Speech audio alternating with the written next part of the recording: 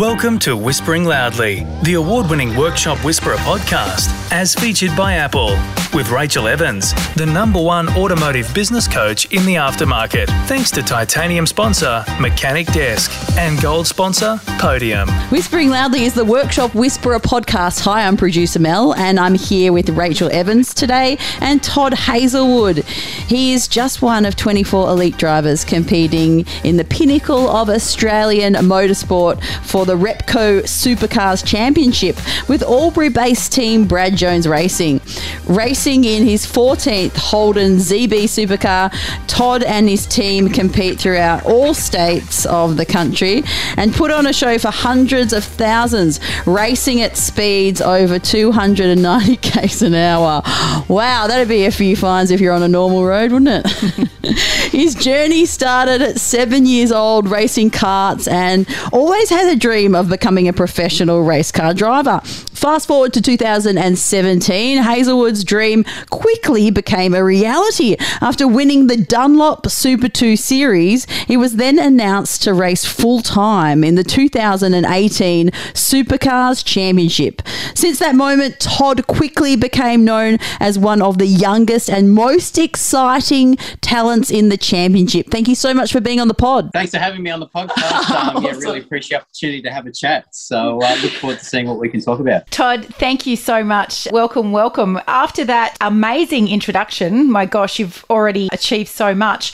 What else is it that you'd like our Whispering Loudly listeners to know about you? Oh, look, I think the introduction was pretty amazing. So thank you for that. Lots of kind words in there. But from my point of view, motorsport's always been a passion ever since I was a kid. And obviously from the days of racing go-karts, what I'm doing now was just a long distance dream. So to, essentially now every day is an absolute godsend, and couldn't be happier being part of the program, the Supercars Championship. It's very unique and also a very intense sort of championship to be a part of. Only 20 spots available around the world to be part of this championship. It's really tough. The times are really close, and it certainly rewards the hard work you put into it. So I couldn't be happier. So at 7 years old, you started your professional racing career. Where does this determination and passion for motorsport come from, starting at such a young age? I suppose brought into a motorsport-orientated family. My dad used to race desert racing on motorbikes and broke a lot of bones on two wheels to realise that four wheels were always going to be a lot safer. But to be honest, ever since I was a kid, I remember going to the track when I was young, and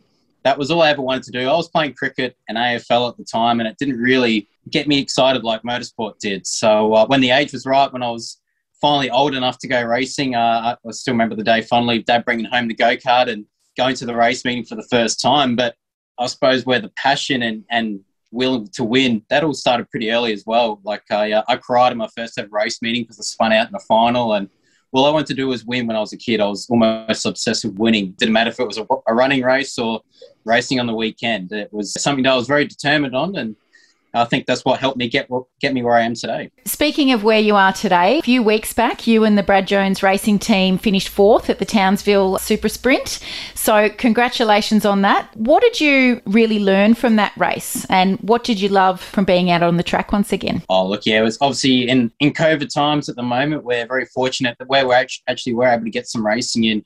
Fortunately, being up in far north Queensland, we have the luxury of having fans attending the circuit and trying to put on a spectacle, which is obviously what we normally are accustomed to. But obviously since COVID, it's been a few complications put in place. And obviously at the moment now, we've got a big break ahead, and we're trying to work as hard as we can to try to go back racing in sometime around middle to late of October. But I suppose Townsville was really exciting for us. We got our best result of the season.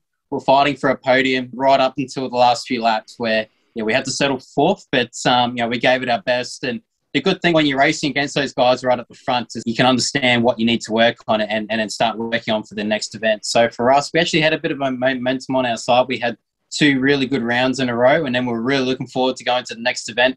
And then we've had this big break in between. So it's never ideal when you've got momentum on your side. You want to keep that going, and obviously not just from my own personal point of view, but also the team. There's a big commitment from a team point of view to make these results happen, and hopefully the fire's still in the belly when we go back racing, whenever that may be, and we can try and fight for a podium once again. Speaking of the team, there's obviously a lot that goes on behind the scenes of being a professional race car driver. There's a team involved in helping you be successful.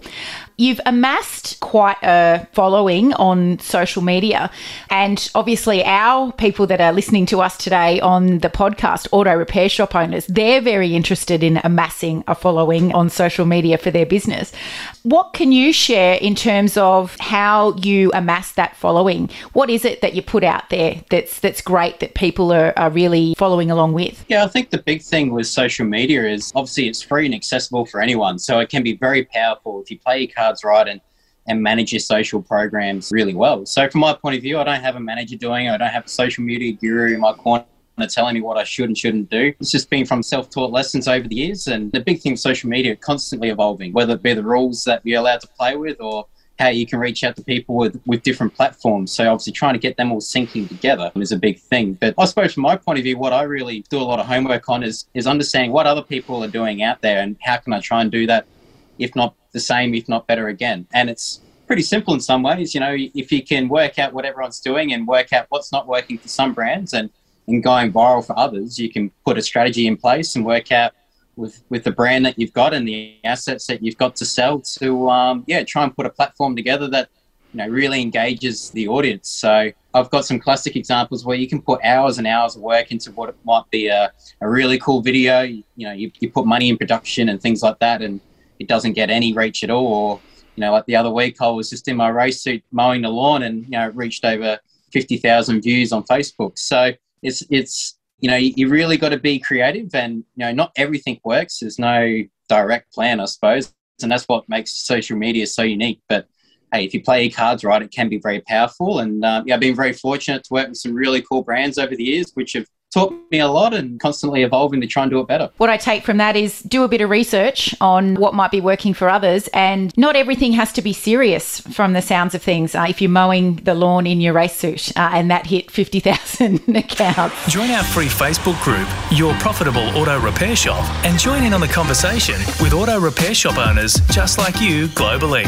We're always telling our clients and helping them to build a business where they can grow other leaders in their teams. Now, I imagine that there's times where you are not around with your team all the time, but they still have to go on and, you know, continue to work in your business, so to speak.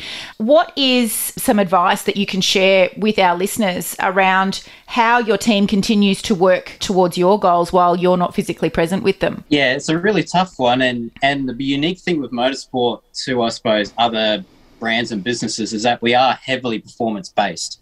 So although when times are really good and you've got good results on your side, the team morale goes up, everyone's getting along, everyone's backslapping, everyone's really enjoying their time. But it's when you're in those dark, tough times when you're not getting results in, but you're still putting the effort and the hard work in. And that's the frustrating thing with motorsport in particular.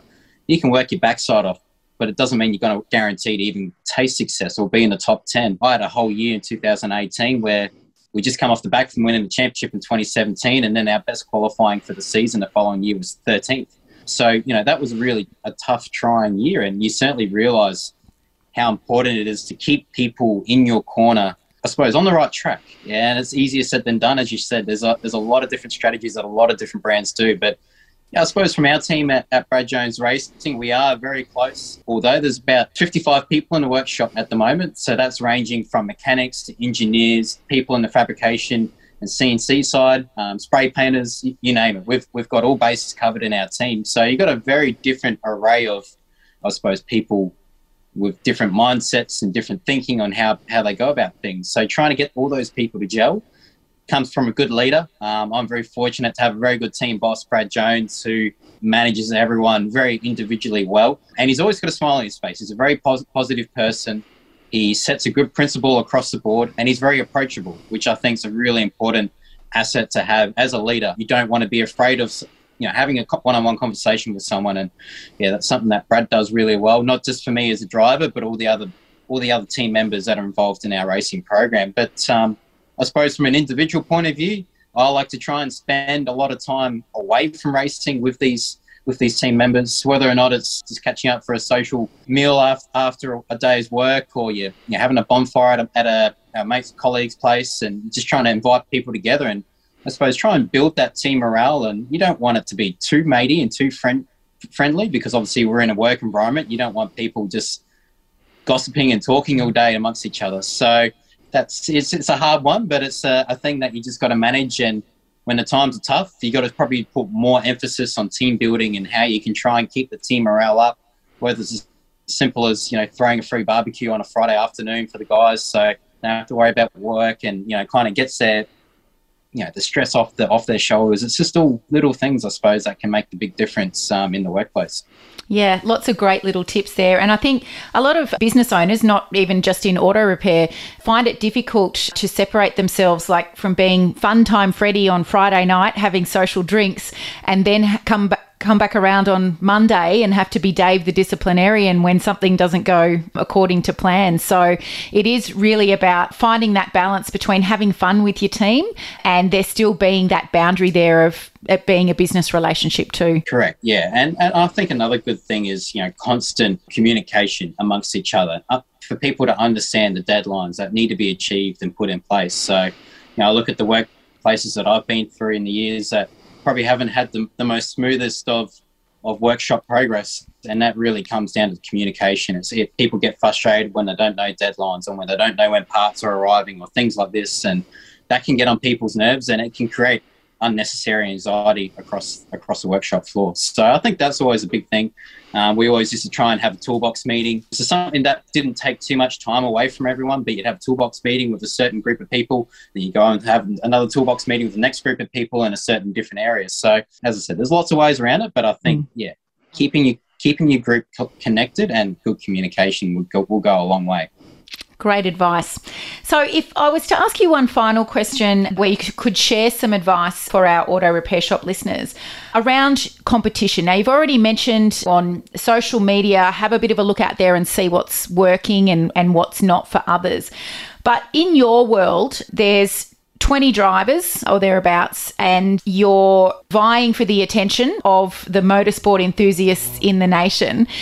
What are you actively trying to do to separate yourself so that you and your team get your piece of the pie in terms of support? Yeah, look, it's a really good question, and I'm trying to think of the best way to answer this. But yeah, I think as particularly when you're putting a lot of focus on the individual, being myself, you want to be this clean, professional, well-cut racing car driver, which obviously, as you can see, representing brands that I like, and they all share those same values. But also being a real person and actually putting some identity into the person of who I am. And that's a fine line. It's more easy to step over that line than what it is to stay behind it, to obviously get people involved and loving what you're doing. So sometimes, showing people your personal side or your personal life, some people really love that.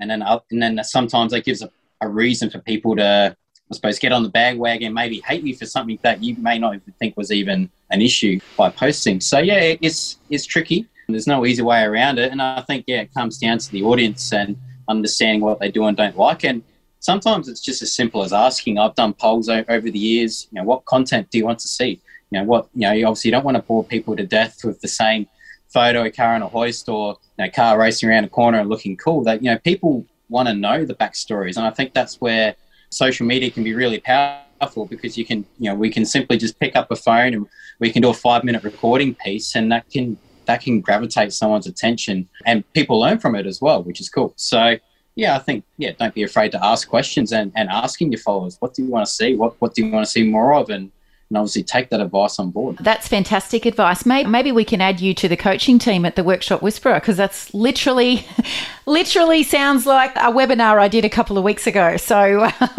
great advice. So Todd, thank you so much for joining us on the podcast today, Whispering Loudly. I'm always the envy of my clients when I get to interview one of the supercar drivers. So thanks so much for taking some time out to chat with us. Absolute pleasure. No, I really enjoyed the chat, and feel free to give me a call anytime to talk more.